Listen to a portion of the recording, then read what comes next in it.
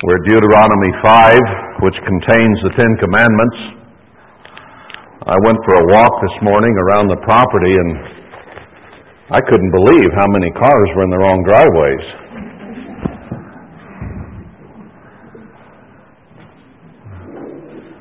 You understand, of course. Those out on the telephone might not. We might get all kinds of rumors started. Good thing the weather turned off cooler. We might have a golden calf and be dancing.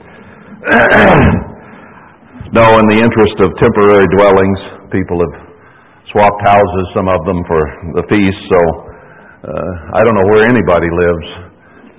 It's you have to look people up, look for the cars, and try to find out where they're staying, which is a good thing. Anyway, let's go to Deuteronomy 5 and pick it up there. Someone mentioned that with what we've seen so far in Deuteronomy, the book Stephen Collins wrote, 10 Lost Tribes, is a very good companion reading for this particular series. And I think that's certainly true, because he goes into a lot of the evidence that Israelites were here early on, long before the world is ready to admit that Israelites were here. I think the biggest error he makes is one that we all made, and that is the direction of travel. I think they went from here to there and back again, and then from here to there, and then back again. Whereas he still thinks it started, all of it over there, and they came here from time to time. But that story will all come about and be verified one way or another soon. But it does show an early Israelite appearance here, no matter which direction they were traveling. And it's a well-done book.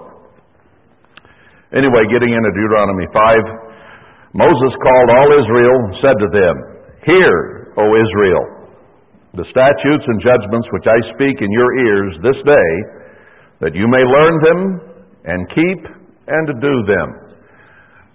We see this quoted in the New Testament several times, not the hearers only, but the doers. It's amazing when you go through some of these books how many very similar remarks were made in the New Testament. Because it seems that the human problems we have always continue. That generation to generation to generation, human beings have essentially the same problems that human beings have always had. So here again, it's good review for us and something God commands to be done. And I think that that certainly applies to the end time as well as it did down through the ages with ancient Israel, who, for the most part, never did do what Moses said, and that is read the book of Deuteronomy during the Feast of Tabernacles every 7 years. Remember, we already read there in Ezra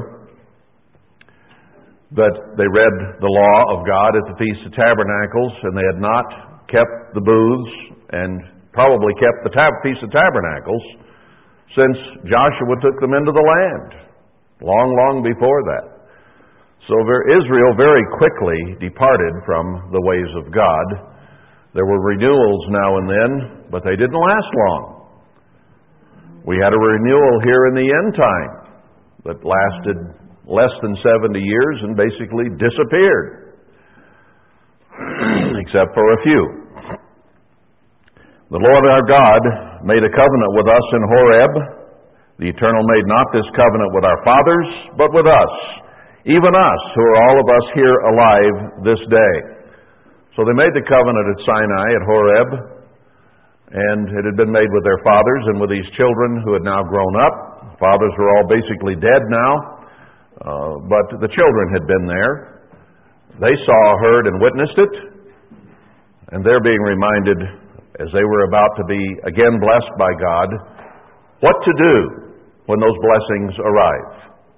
And we ourselves find ourselves on the very edge of history, where God is about to extend His hand again, turn His face to His people, and begin to bless them. One of human beings' biggest problems is being able to handle blessing. Sometimes we handle adversity actually better than we do blessing. Adversity causes us to get on our knees. It causes us to cry out for help. And that's why He has put adversity upon us now, to get us to turn to Him with our whole hearts. So He's using adversity to get us to change our hearts and minds so that we are then in a position to be able to handle blessing. We keep saying, well, when's God going to bless? Maybe a lot of it has to do when we're ready to be blessed.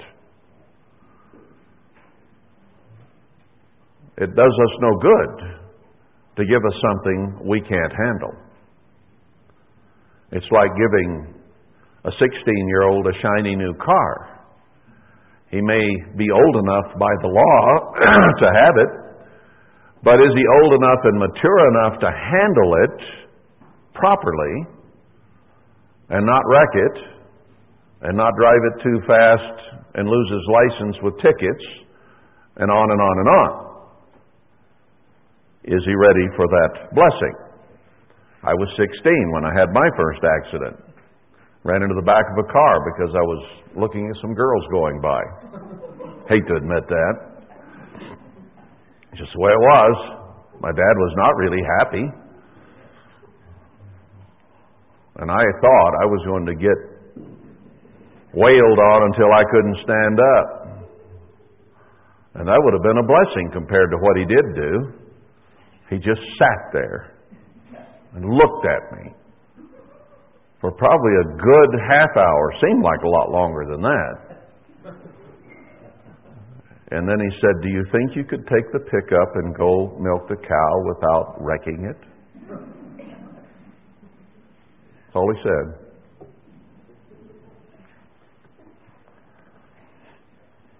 No, I was not ready for the blessing of being able to drive. So in case you think I'm persecuting you if you're turning 16 or just past, I'm not. Been there, done that. Usually what I say, I have a reason for having said it, you know. Anyway, God wants us not only to hear them, but to keep them and do them. The eternal our God made a covenant. He didn't make it with you, them made it with you. You're alive this day. Verse 5, the eternal talked with you face to face in the mount out of the midst of the fire. I stood between the eternal and you at that time to show you the word of the eternal. For you were afraid by reason of the fire and went not up into the mountain, saying. And then here's what God said. They were afraid of God. We all want to be close to God. Everybody says, I want to be close to God. But then when God draws close to us, suddenly there's a different feeling in the air. God is awesome and fearsome.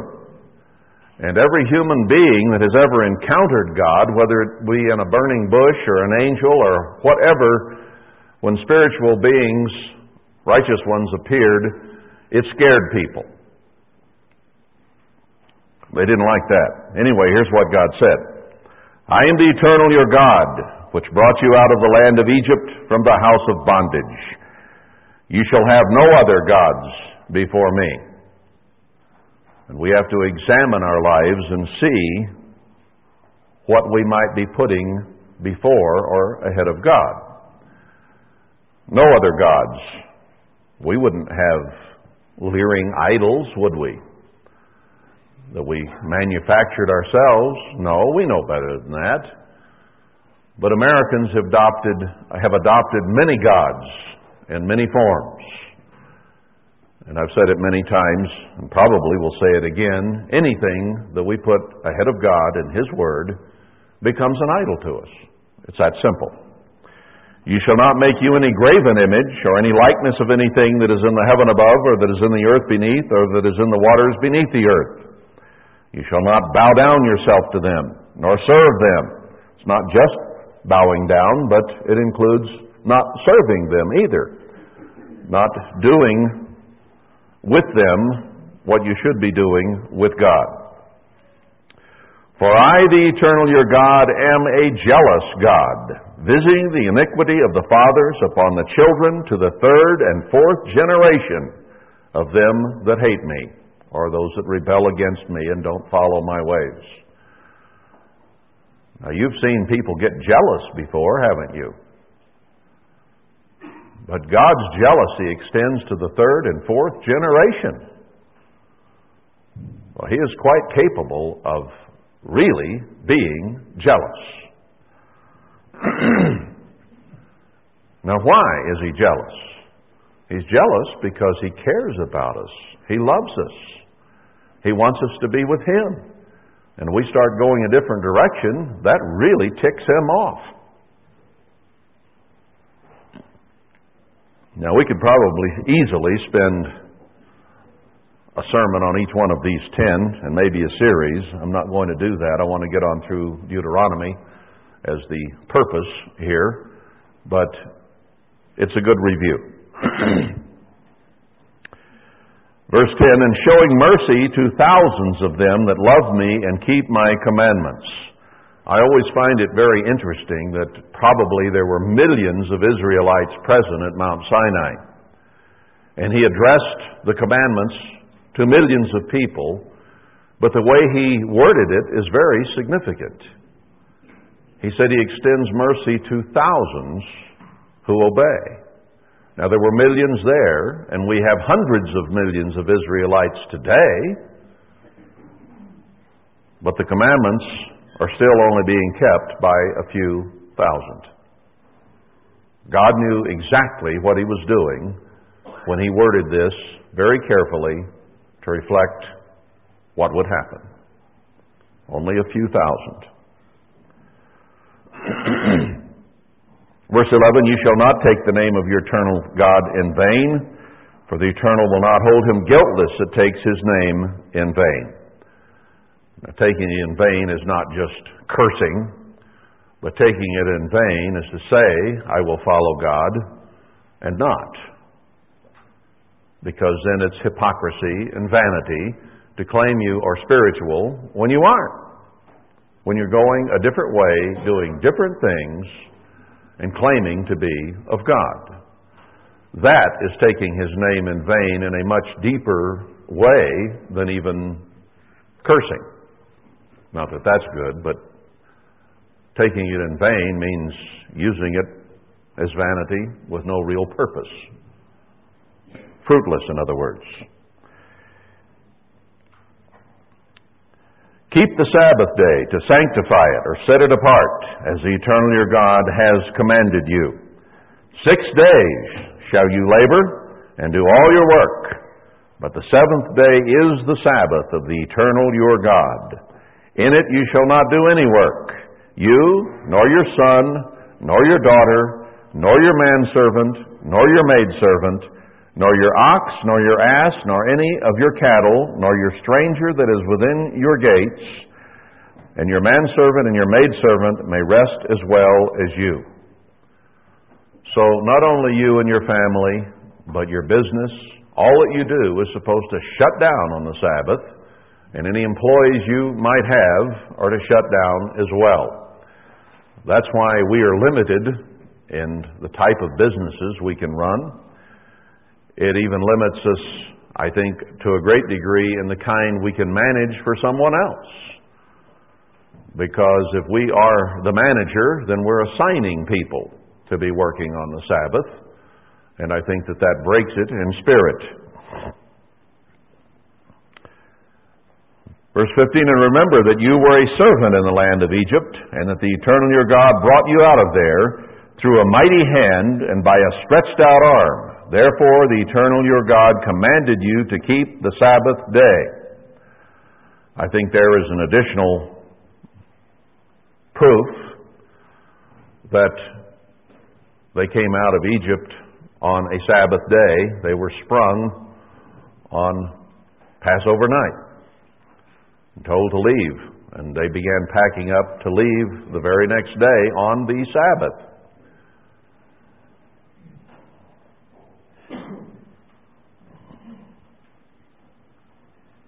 "Honor your father and your mother, as the Eternal your God has commanded you, that your days may be prolonged, and that it may go well with you in the land which the Eternal your God gives you."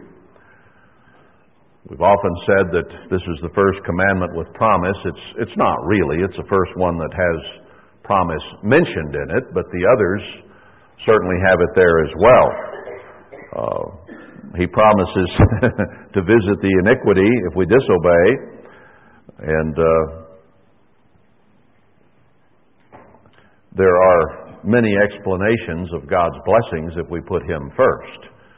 So keeping God as our true God has many blessings attached to it, even though they may not be enumerated here. But this is a two-part blessing spoken of in honoring your father and your mother. We've said that you might have long life, that your life might not be cut off short because you do honor your father and your mother. But it also says that things might be well with you in life. So it is a promise not only of longer life, but of better life as well. Now, obviously, this is speaking to young people whose parents themselves honor God. Because if they weren't honoring God, then the children would not even be hearing the laws of God. But it's parents who are teaching those children the laws of God who have opportunity to take advantage of this promise. I'm speaking in general terms. There are a few children who will open the Bible in spite of their parents and begin to study it, whether their parents are interested in it or not. But that's an anomaly. It's unusual. Okay, moving on. You shall not do murder, neither shall you commit adultery, neither shall you steal, neither shall you bear false witness against your neighbor. Those are pretty self-explanatory, short and sweet. Neither shall you desire your neighbor's wife, neither shall you covet your neighbor's house, his field, or his manservant, or his maidservant, his ox, his ass, or anything that is your neighbor's. So he explains that a little more in detail so that we don't get it wrong. It includes a lot of different things there we're not to covet. Okay, so very quickly then, we can go through the Ten Commandments. Christ even shortened them to two: love God and love your neighbor. First and second is a summary of this. But that's not good enough for us, for the most part.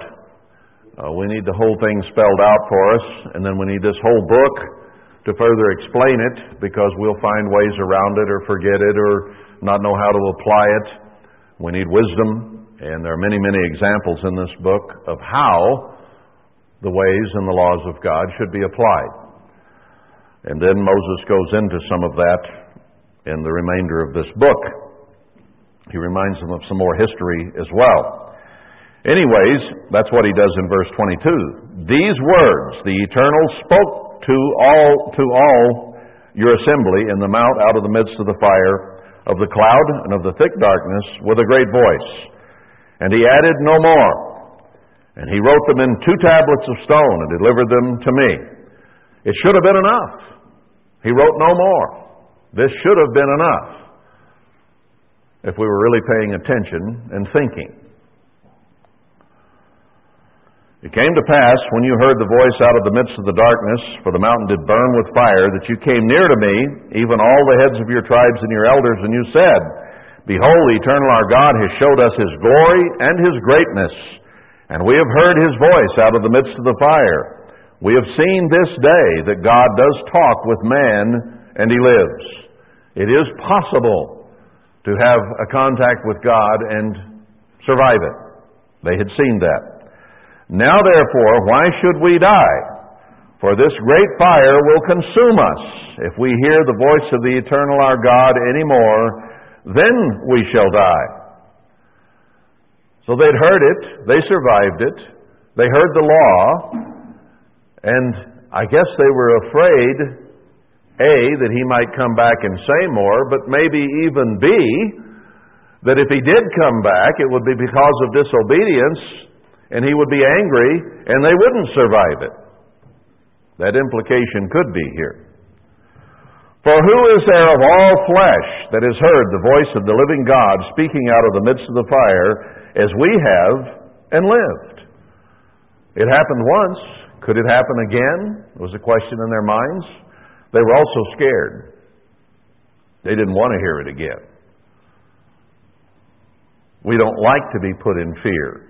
We don't like pressure.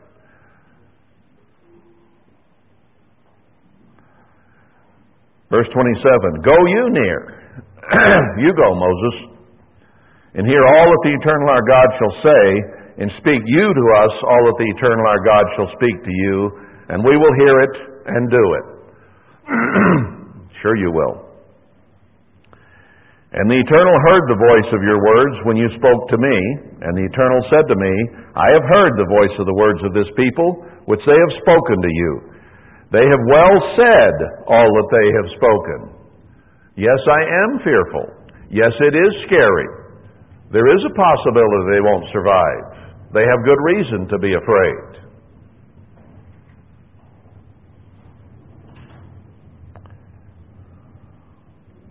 Verse 29, oh, that there were such an heart in them, that they would fear me and keep all my commandments always, that it might be well with them and with their children forever. Yeah, God saw their fear.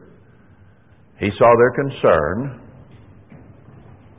But He also saw that being human, they probably would not live up to what they were saying. I think the wind's going to blow. I don't know whether we'll have a volcano blow up out there and we'll have to fear or not, but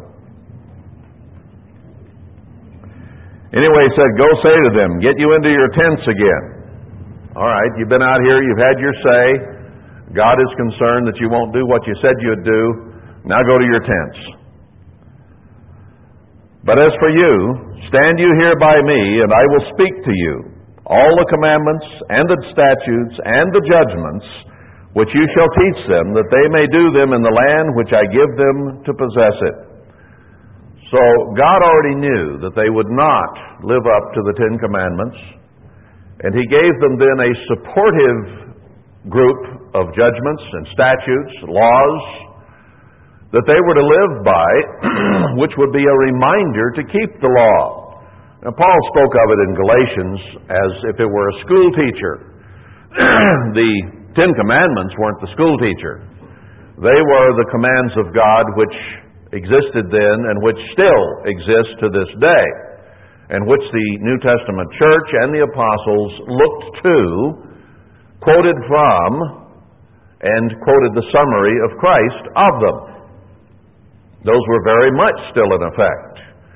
It was some of these statutes and ordinances and sacrifices and things of that nature that God knew they would need as a school teacher to help them comprehend and keep the Ten Commandments, which were His ironclad law, and to this day still are, not done away at all.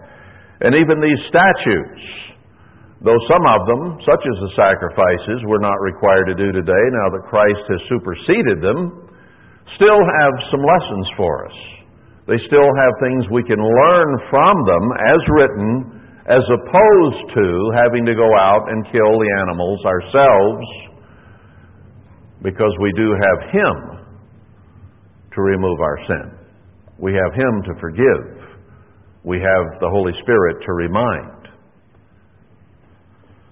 But that doesn't mean that there's not an awful lot back here that was written down for us, upon whom the ends of the world have come, that we might have better understanding and be reminded of. So He says, as you go into the land, these are the things that you must keep in mind. And here we are about to go into the land again. Poised on the edge. It's going to happen very soon now. I'm not going to try to predict when, in terms of weeks, months, or years, but very soon.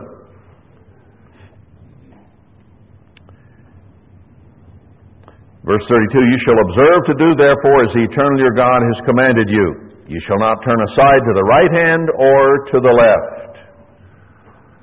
We're constantly reminding you, don't go the way of the world. Don't turn into their path. Don't go to the right hand. Don't go to the left. Go right down the middle where God's law, His statutes, tell us we're supposed to live.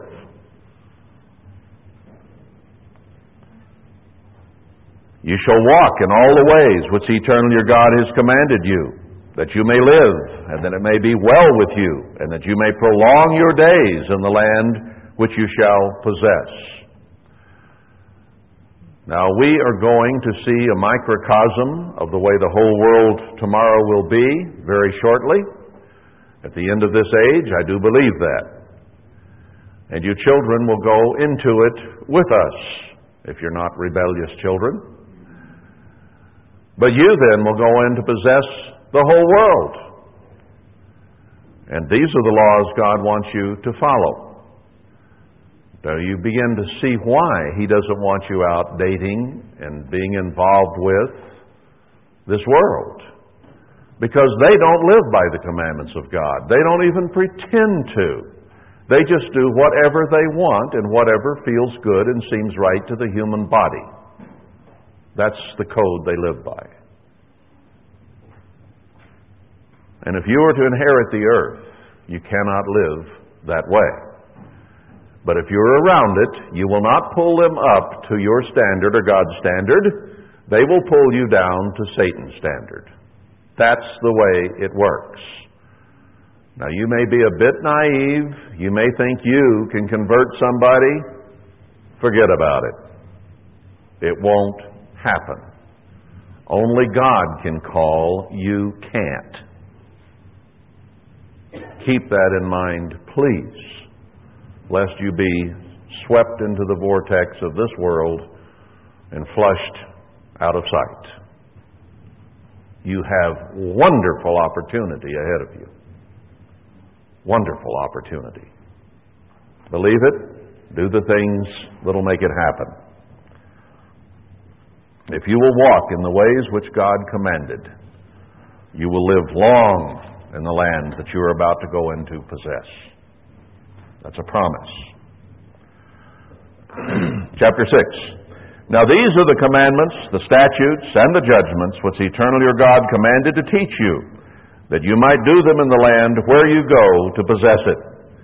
So we should have our ears tuned right in, knowing that we're about to go into a promised time in the promised land very soon.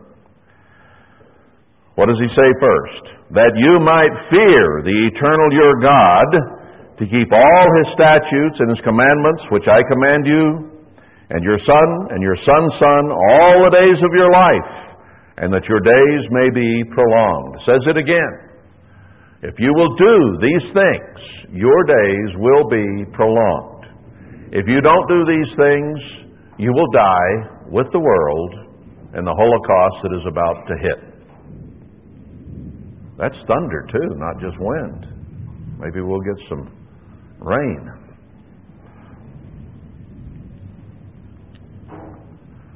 Verse 3, Hear you, therefore, O Israel, and observe to do it, that it might be well with you, and that you may increase mightily, as the eternal God of your fathers has promised you, in the land that flows with milk and honey. We're right on the edge of the millennium being here, a land of milk and honey. And having children and families during that blessed time of peace on this earth. What a thing to look forward to when the rest of the world is beginning to see the wheels come off the little red wagon. Things are getting worse and worse and worse. And then they're going to go into war and famine and pestilence and disease. That's where they're headed.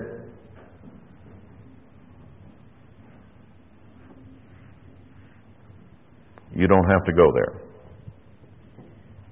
Hear, O Israel, the eternal our God is one God, one Lord. And you shall love the eternal your God with all your heart, and with all your soul, and with all your might. That means your whole being is how you're supposed to love God and hang on to the things of God. He is the source of all blessing. He is the source of all creation. Look around at the things God has created and realize how magnificent He is. The beautiful things in the mountains and the things that we enjoy observing and living in and being part of. We go to the mountains for a camp out because we love the trees and we love the sky and we love the smells and we just love that part of the creation. So we go to those places. But don't let it be lost upon us where those places came from. And love God with all your might. Imagine yourself in a raging river with just a little piece of inflated plastic to hold you up from drowning, and how you would cling to that.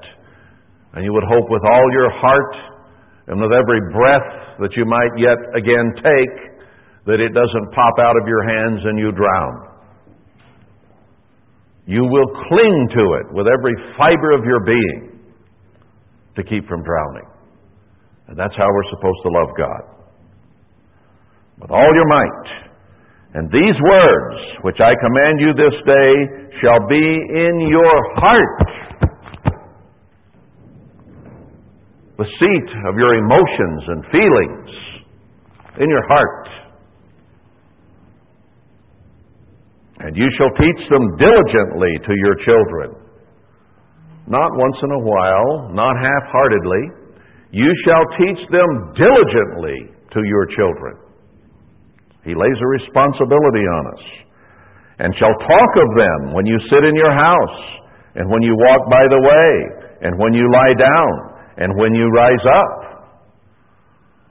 The ways of God are to be central to our lives, and it's something God wants us talking about with our children. Not just about what happened on the last episode of whatever TV program we might like. Or, whatever inane thing we might speak about. Now, it's not wrong to talk of human, material things about us.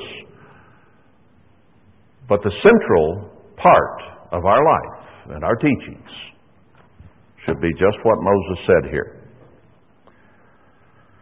You shall bind them for a sign upon your hand, and they shall be as frontlets before your eyes.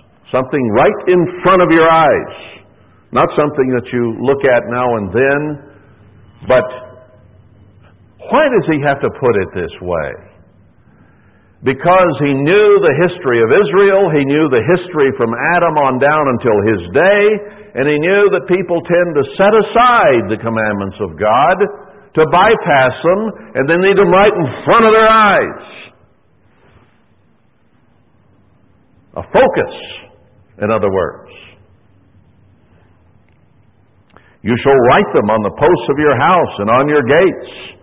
And it shall be, when the Eternal your God shall have brought you into the land which he swore to your fathers, to Abraham, to Isaac, and to Jacob, to give you great and goodly cities which you build not. Makes me wonder if we'll have some towns and cities that are already built, but we don't have to build, because they will be vacated before us. We'll read more about that as we go on. And houses full of all good things, which you filled not, and wells digged, which you digged not, vineyards and olive trees, which you planted not, when you shall have eaten and be full. God says, keep your eyes on my ways. Keep your eyes focused on my laws, because you're about to be blessed. And with blessing comes responsibility.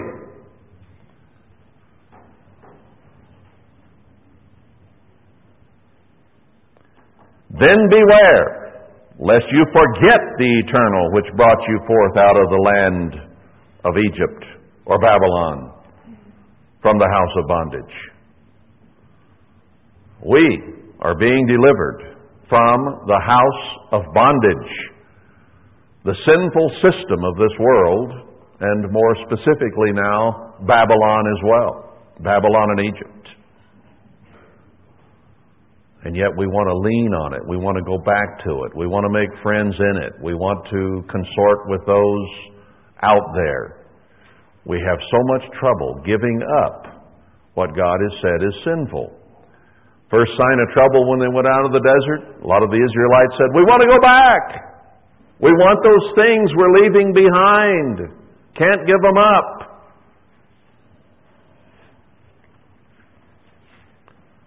Beware when you're blessed. You shall fear the eternal your God, and serve Him, and shall swear by His name. You shall not go after other gods of the people which are round about you. Do you know what those gods of the people round about you are? Maybe you ought to make a list. Figure out what the gods of America are. And don't go there. What do Americans put between them and God? You can do a study on that. I could name a bunch probably right here and now, but I don't want to take the time. And it's maybe something you should sort out yourself anyway. Because you will find that many of the gods you can enumerate of the people around us are the same gods you worshipped and served yourselves, ourselves.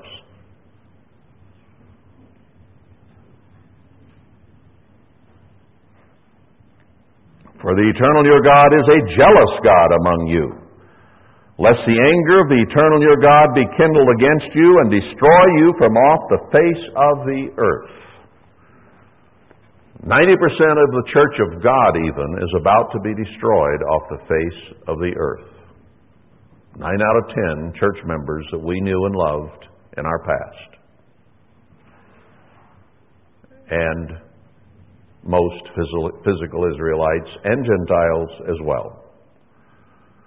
The population of this earth is going to be reduced from 6.5 billion to apparently 100 million. The whole Earth's population would be about between a third and a fourth the population of the United States today. The whole Earth.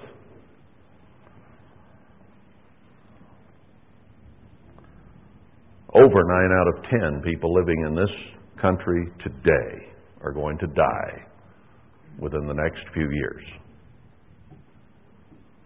That's the bottom line. Might be good to understand that God is a jealous God. And He is extremely jealous of us who know His ways than He is of anyone else.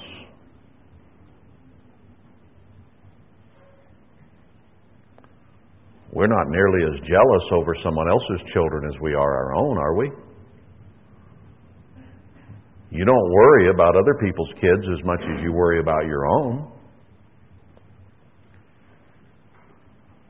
We're God's kids, even more so than the people around us. And He's more jealous of us than He is anyone else. And that means that His anger and His retribution will be greater against us than against anyone else, if we disobey. Of course, we're not going to, are we? We're going to hear, and we're going to fear, and we're going to heed God, and we're going into blessings untold, aren't we? That's where we're going. Focus. Make up your mind. That's where I'm going. Now, if you love God and His ways with all your heart, mind, body, and soul, then you are focused. And you have made up your mind where you are going, and you're not going to let hell or high water stop you, are you? No. You've made up your mind. I'm not going to sit on the fence, which can get uncomfortable. I know where I'm going. And I will get there. I will do it with all my might. Whatever your hand finds to do, do it with your might. You kids want to live in a beautiful world, the millennium of God, with peace and safety and security and happy homes and children? then go for it. Don't fool around. Don't get sidetracked by this world. Go for God. Go for peace, for happiness, security, good marriages, happy children, and good jobs. It's right there in front of you.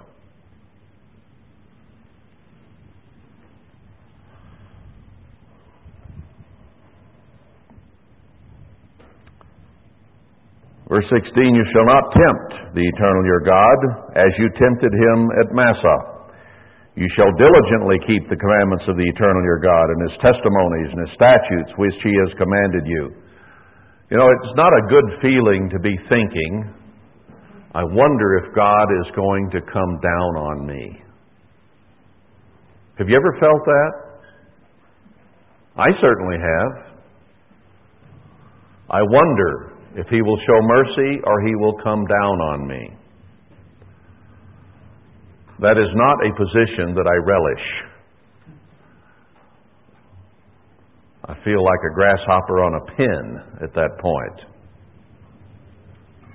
I'd rather be clear over on the right side and not put myself in that position. But we do it now and again, don't we? And you shall do that which is right and good in the sight of the Eternal, that it may be well with you, and that you may go in and possess the good land which the Eternal swore to your fathers. I do believe with all my heart that God is about to give us this good land which he gave to Abraham, Isaac, and Jacob. He gave to the Puritans. We didn't stay very pure. And now those who are purifying themselves are going to be given it again. Is the history going to be better this time? Will it change? Will it go the way it has always gone? Or will it be different? We hold the keys in our hand. Which way are we going to drive this thing?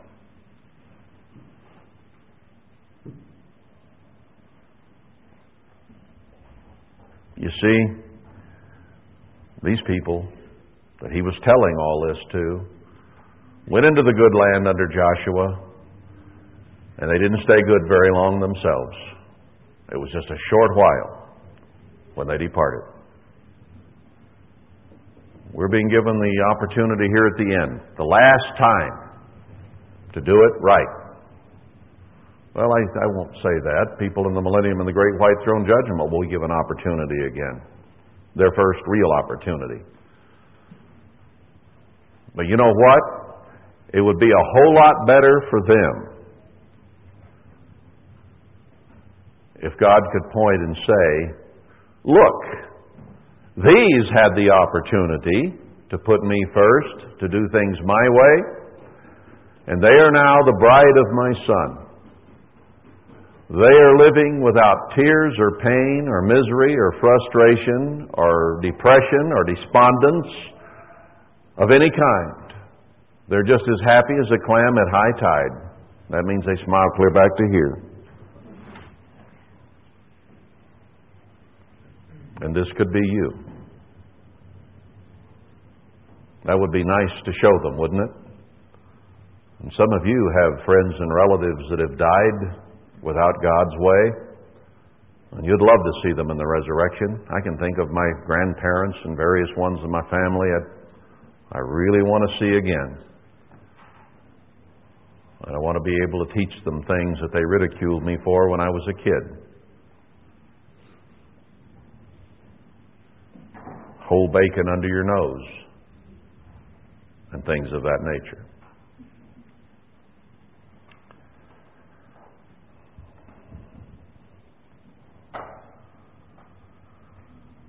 Verse 19, he'll take you into the good land which he swore to your fathers to cast out all your enemies from before you, as the Eternal has spoken. Doesn't he say that he will go before us and take care of us, and he'll make us a sharp threshing instrument, and our enemies will flee from us? Those are in prophecies in Joel and in Micah and in all the end-time prophecies. Not just Deuteronomy, where those Israelites are going into the land, but it's written to us who are about to go into the land. We don't have time to tie all that together today, but we've been there and read those things, haven't we? So now it's time to read it again here. And when your son asks you in time to come, saying, what mean the testimonies and the statutes and the judgments which the eternal our God has commanded you? Then you shall say to your son, we were Pharaoh's bondmen in Egypt, and the Lord brought us out of Egypt with a mighty hand. We were slaves in the United States of America under Satan's system, and God brought us out of it and blessed us and gave us things that Americans could only dream of. You know, the American dream was of peace, of prosperity, of happy homes, of opportunity to make money and wealth. That's what the American dream was really all about. Now it is fast disappearing. It's hard to even find a job, much less one that gives you any opportunity to do anything but put gas in the car and barely make it to work and back. And God is offering us the American dream, the Israelite dream. The dream that if Israel would obey God, they would receive every blessing under the sun. That should be the American dream. But we've lost sight of it. Don't know what it is anymore. The Lord showed signs and wonders, great and sore, upon Egypt, upon Pharaoh, and upon all his household before our eyes. You will be able to read that verse right there very shortly and show with your eyes that you have seen the terrible things God is about to do on our land and upon the Babylonians who inhabit it, and show the blessings that He has poured out upon you. That's where we are. And He brought us out from there, that He might bring us in to give us the land which He swore to our fathers. God's the same yesterday, today, and forever. He's not going to give us any land except that which He gave to our fathers.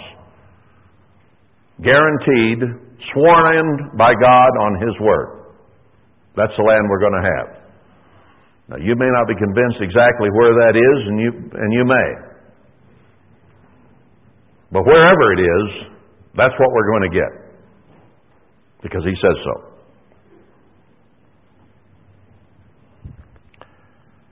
And the Eternal commanded us to do all these statutes, to fear the Eternal our God for our good always, that He might preserve us alive, as it is at this day. Read Matthew 24. Read Luke 21. Read the things that are about to come down, the famine, the pestilence, the disease, and how it is only by the grace of God that we are to pray to be accounted worthy to escape all these things that are about to come down. Written for today, for us as individuals. We're the ones that need to be praying that we be accounted worthy, because the escape has to come within the next few years, or we will die with the rest of America. That's just the way it is. He is able to preserve us alive today, just as it was in Moses' day, or in Israel's day as they came from Egypt, or in Noah's day as he destroyed the earth at that time. And it should be our righteousness if we observe to do all these commandments before the Eternal our God as He has commanded us. You know, I think Moses must have been speaking these things very fervently, because he knew the history, and he knew the dangers of being blessed and going into a land that God would give them, and how easy it is to depart when we are full. Chapter 7, when the Eternal your God shall bring you into the land, whether you go to possess it, and has cast out many nations before you, the Hittites, the Girgashites, the Amorites, the Canaanites, the Perizzites, the Hivites, the Jebusites, 7 nations greater and mightier than you. We look around at the world today and we see all kinds of nations made it mightier greater than us. We see federal governments and counties and cities and states that are mightier than us. We see churches that are mightier than us. We see all kinds of people out there who have more power, more strength than we have. The only thing we have going for us is God Almighty. That's all we have going for us. And you know what? That's enough. That's all we need. That's all we need. Hang on to Him diligently. Don't let Him get away. And don't get away from Him. Because that's the only thing that can save yourself. And when the eternal your God shall deliver them before you, you shall smite them and utterly destroy them. You shall make no covenant with them, nor show mercy to them. Now, isn't that pretty much what He tells the two witnesses they have to do? To bring plagues, to literally kill them, probably by the millions, and not to have mercy, because they are in defiance of Almighty God. And the only way they're going to learn any other way is through death and destruction. See, the New World Order sees the same problem. They understand that there are way too many people on this earth under present conditions to sustain it as it is. So they apparently have avowed themselves to reduce the population by 90%. That's what they have planned for the earth. So that more land for fewer people. And less smoke, and less smog, and less junk, and less difficulty. You know, they're right. I can't say they're wrong about that. God also recognizes that 90% of the population needs to die. Actually, more than 90%. But the New World Order would bring in their rule, which will be an ungodly, unlawful rule, meant to give plenty to the fat cats at the top, and the rest will make gewgaws for them. Now, God is going to do what the New World Order thinks they are going to do, but He is going to be a righteous ruler, and we will be righteous with Him, and will reign on the earth that 1,000 years, and we will give people opportunity and freedom and life and liberty with opportunity beyond measure. There's where the difference comes. Those leaders of this world under Satan want something where they are King Tut and you are a slave. That's the kind of rule there would be. Just as it's happened in Russia, just as it's happened in Germany, just as it's beginning to happen right here. Taking our money and giving it away to banks, to other countries, taking it from us, that the fat cats might have it all and you be reduced to minimum wage and maybe less. Can you see that happening? Can you feel it? Some of you have had your incomes reduced to that already. And more is coming.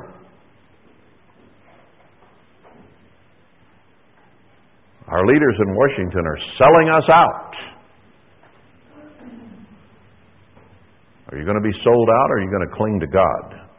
Because there is your only hope for any kind of peace, happiness, and security in the future. The only hope we have. Because this thing is coming, and it will happen. The image that Nebuchadnezzar built in Daniel is coming up, and it will rule the earth. The times of the Gentiles for 3.5 years. We have a period of time before that to do a work for God. And then it will arise. And God's church will go nose to nose against it and fight it. Which side do you want to be on?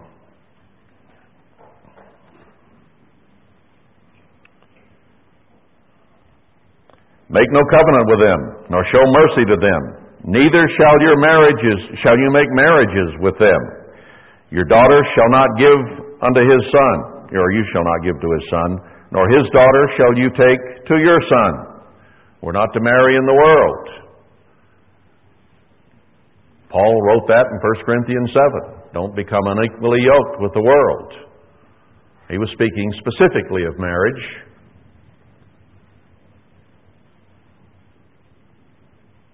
For they will turn away your son from following me, that they may serve other gods. What did I say earlier? They will pull you down, you will not bring them up. God has shown and decreed right here that that's the way it works. And you cannot reverse that. That is the way things happen. I've seen people through the years in the church try to convert someone for themselves. It doesn't work. And if they promise anything to you to get what they want, later on they will turn from it because it's not of the heart. It's an empty promise to get what they're after, and we won't go into that. They will turn away your son from following me, that they may serve other gods. So will the anger of the Eternal be kindled against you, and destroy you suddenly. But thus shall you deal with them. You shall destroy their altars, break down their images, cut down their groves, and burn their graven images with fire. We will be commissioned in the next years to go against this world and to tear down their idols, to destroy them. I do believe that some of the plagues, some of the things that are wreaked upon this world will be those very things. It is the things they love, enjoy, and therefore worship that will be taken away from them by absolute miracle of God, by burning and fire and turning to blood and various other ways of doing it, just as it was done in Egypt. God destroyed the gods of Egypt. They worshiped frogs, so He gave them frogs. They worshiped the lice, so He gave them lice. They worshiped the rivers, so He turned it to blood. He took away their gods. He is the same yesterday, today, and forever.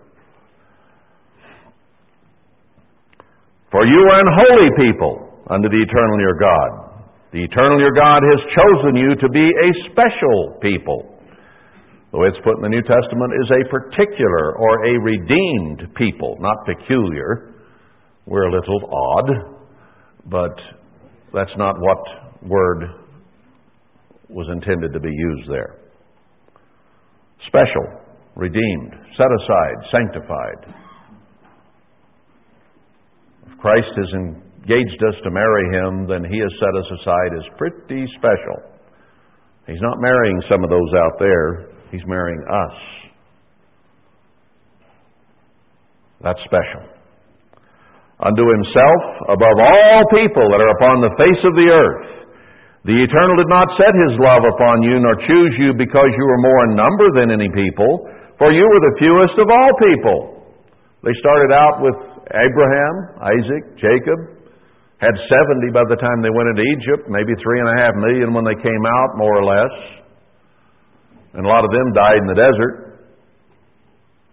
There were plenty of peoples that were bigger than them. There are peoples who are far greater in number than Israelites physically today. And when you come down to spiritual Israel, it's just a small little handful of all the people on the earth.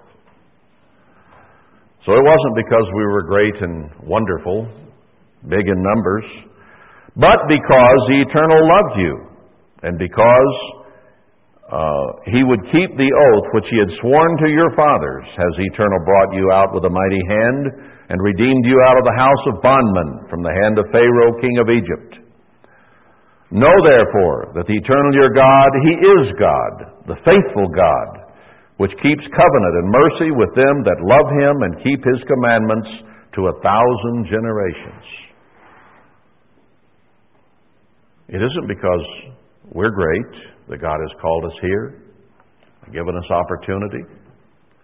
I think when He delivers us, we'll be able to look back and say the same thing. It wasn't our righteousness. It wasn't our greatness. It was because God blessed Abraham, Isaac, and Jacob to the 1,000th generation. It won't be our righteousness. It will be God's forgiveness and mercy. Not because we're great.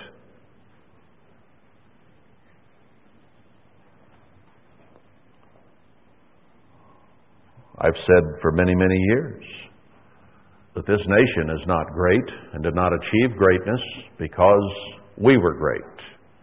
It was because of the promise to Abraham that it would happen, and Abraham's faithfulness was carried forward many, many generations.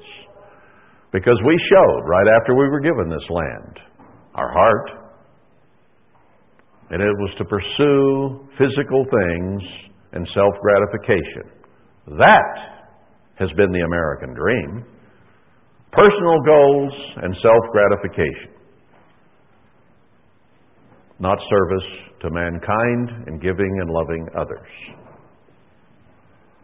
The American dream needs changed somewhat.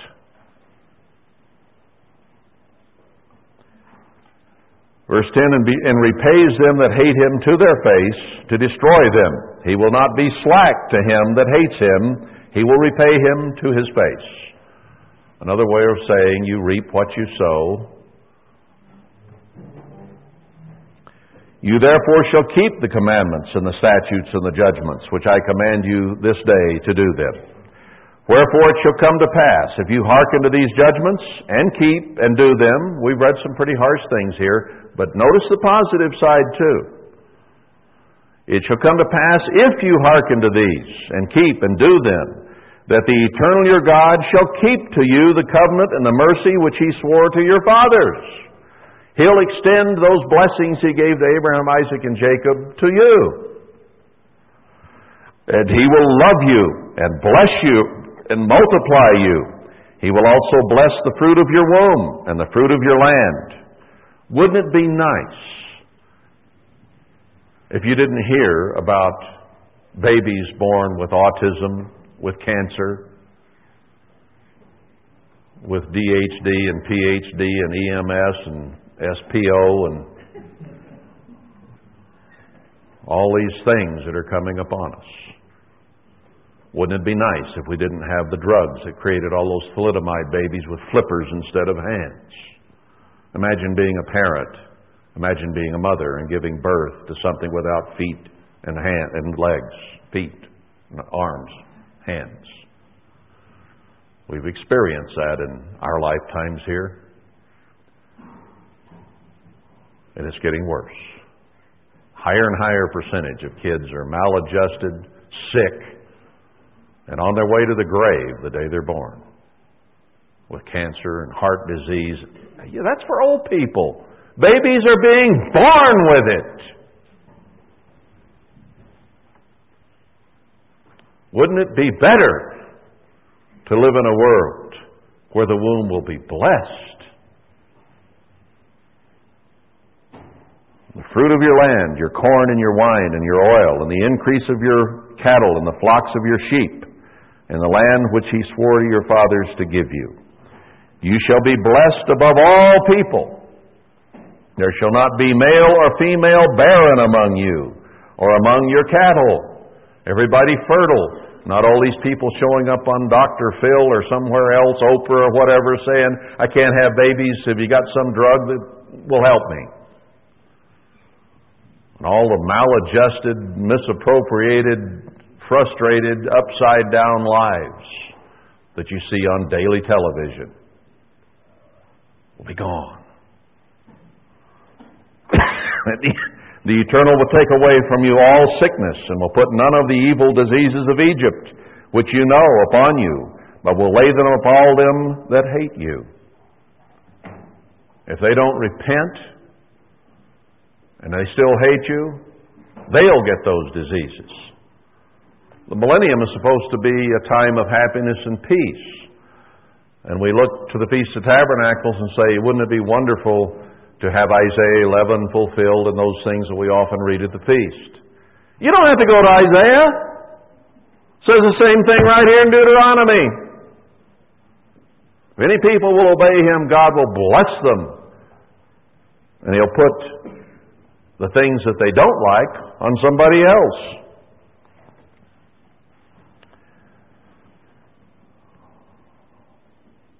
Verse 16, and you shall consume all the people which the Eternal your God shall deliver you. Your eyes shall have no pity upon them, neither shall you serve their gods, for that will be a snare to you. If you shall say in your heart, these nations are more than I, how can I dispossess them? Remember how the spies went into the land, 12 of them? 10 came back and said, oh man, we can't do that. And 2 said, let's go for it. Which kind of spy are you? We're spying out the land, aren't we? Aren't we out here looking at what God is about to give us and has partially done so? Aren't we about to enter into those blessings when He turns His face back to us? How many of you are ready to say, let's go for it? And how many are about to say, oh, I don't know, this looks like too much for me. Man, I can't handle this. Get off the fence. Get on God's side. Love Him with all your heart and all your might. And if I'm wrong about some of the details that I think I'm reading in here, so what? If you will trust God with all your heart and obey Him with all your being, you're going to have these blessings. Whether it's right here or somewhere else, the blessings are promised.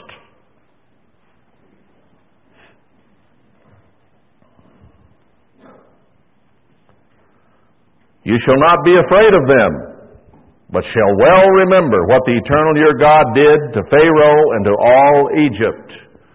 Do we remember that now as we enter into this time when our nation is going down and they're going to start rounding people up and killing them? Do we remember the Red Sea? Do we read about the things that God has done in the past and the promises He's made?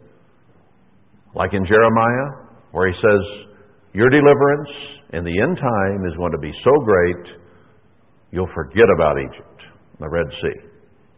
That was pretty momentous and pretty dramatic. But we'll forget it. It is going to be so much greater here at the end time. The enemies are greater, they're worldwide. The destruction is going to be greater, it will be worldwide. The deliverance will also be more dramatic and worldwide. He's going to drag His people out of this world, a small remnant of them, and bring them to one place and bless them. What a deliverance that will be.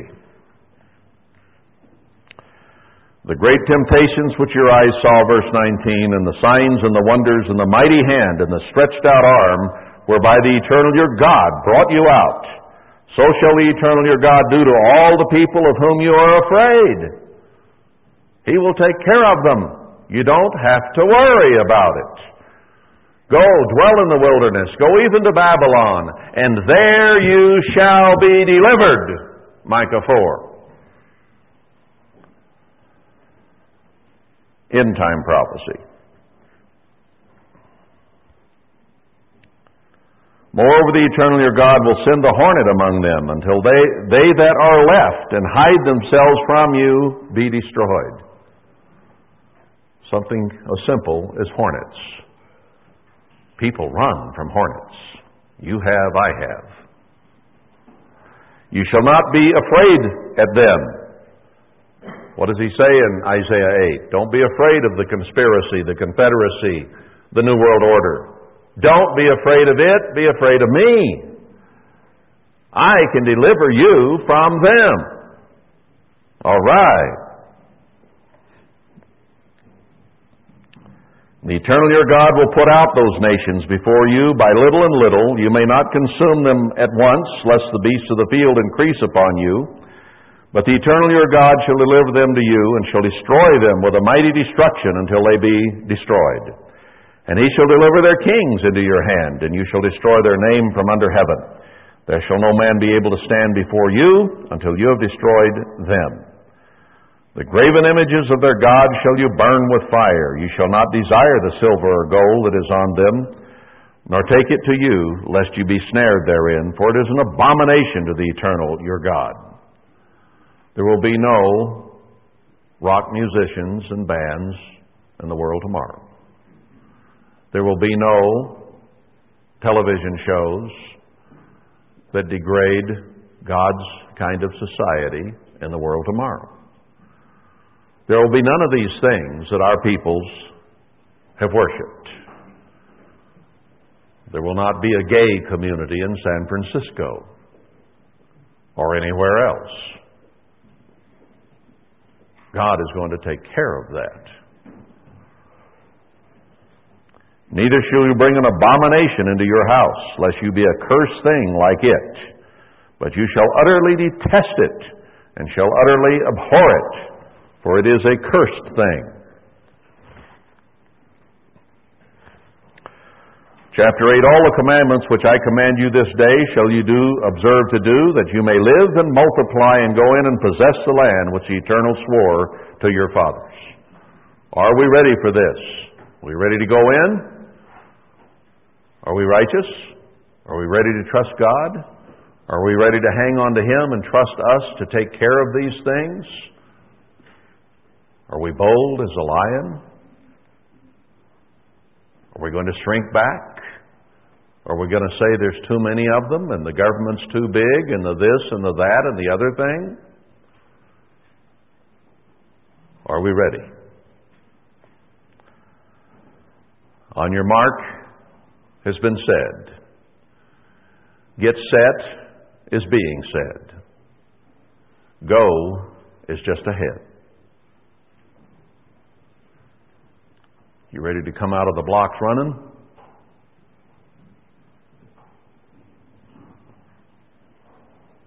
Straight ahead. Full speed ahead.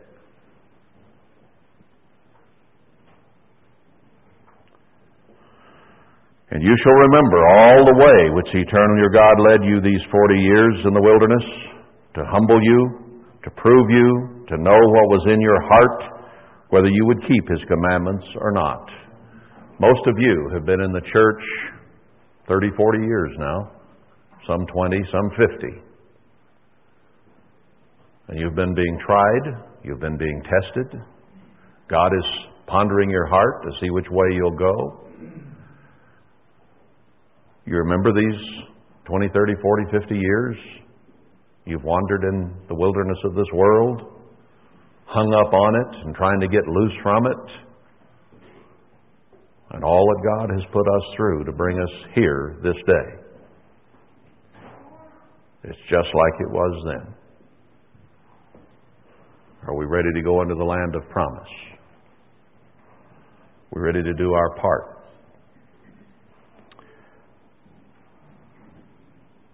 He humbled you and suffered you to hunger, and fed you with manna, which you knew not, neither did your fathers know, that He might make you know that man does not live by bread alone only, but by every word that proceeds out of the mouth of the Eternal does man live. He took away their food. He took away their drink. Would the same God take away our jobs? Would He take away our sustenance? Would He take away our way of life? So that we learn that we don't live by physical bread alone, but by the Word of God. I think He's in the process of doing that very thing. Now, had He determined in His mind before He took them out in the desert what He was going to do? Yes, He did. When He parted that Red Sea, could He have created a river on the far side of it that would have run right straight to the Promised Land, and they could have had food and fish and water all the way there? Yes, He could have. Did He know how human they were and what they would do and how He would deliver them? Yes, He did. You think He was so stupid He was unaware that there wasn't anything out there to eat? I don't think so. Did He know how they would react? Yes, He did. Did He let them get pretty thirsty and pretty hungry before He said, I'll give you manna? I am God. I can make it rain food out of the heavens. Wow. Never thought of such a thing. We have trouble trusting God when we have aches and pains and fears of health problems. We have problems when we fear losing our jobs or not having an income. God said, depart from this world and I will take care of you. We worry about going to the feast. We might lose our job. Do we understand the stakes here, brethren? S-T-A-K-E-S.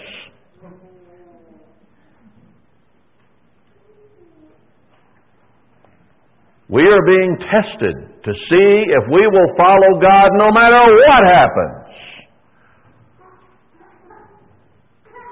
That's what He wants to know. And He has to test and try and find out. Now I know, Abraham, what you will do. You will kill your own son if I ask you to.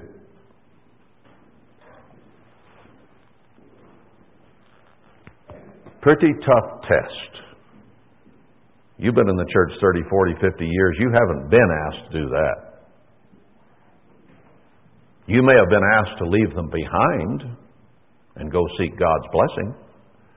Lands, houses, children, husbands, wives. You haven't been asked to kill them. Thank God for His mercy.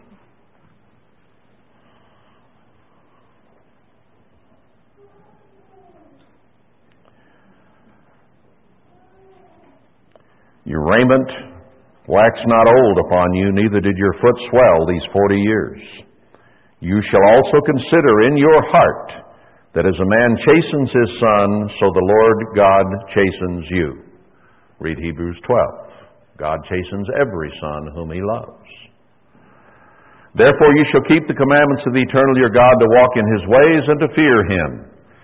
For the eternal your God brings you into a good land, a land of brooks of water, of fountains and depths that spring out of valleys and hills.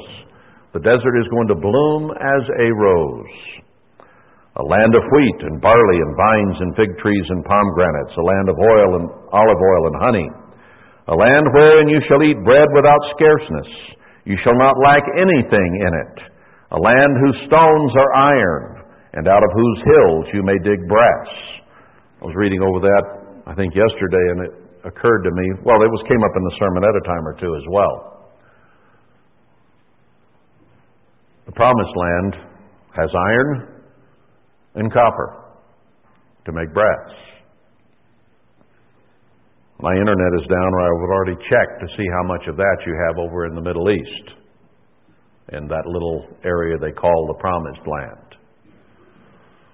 Right here in Utah, we have probably the biggest copper mine on earth, Kennecott, south of Salt Lake City. Southern Utah's got Iron County. Wonder how it got that name. There's iron mines there.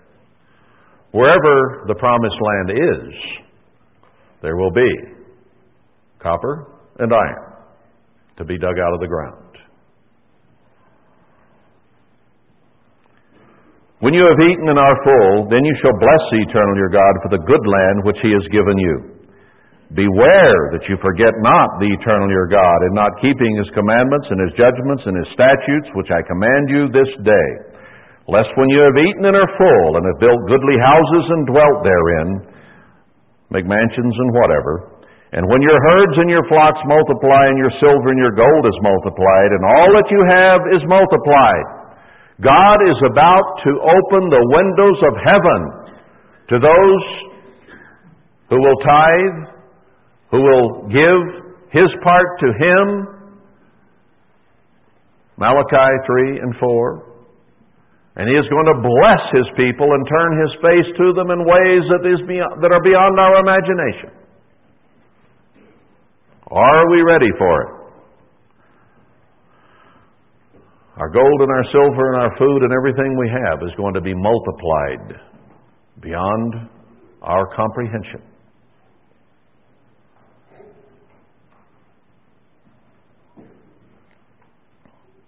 That your heart be lifted up, and you forget the eternal your God, which brought you forth out of the land of Egypt from the house of bondage, who led you through that great and terrible wilderness, wherein there were fiery serpents and scorpions and drought, where there was no water, who brought you forth water out of the rock of flint, who fed you in the wilderness with manna, which your fathers knew not, that he might humble you, and that he might prove you, to do you good at your latter end. The blessing is to extend 1,000 generations to their latter end. Our end is in sight. Our latter end. It's just ahead of us. And you say in your heart, my power and the might of my hand has gotten me this wealth.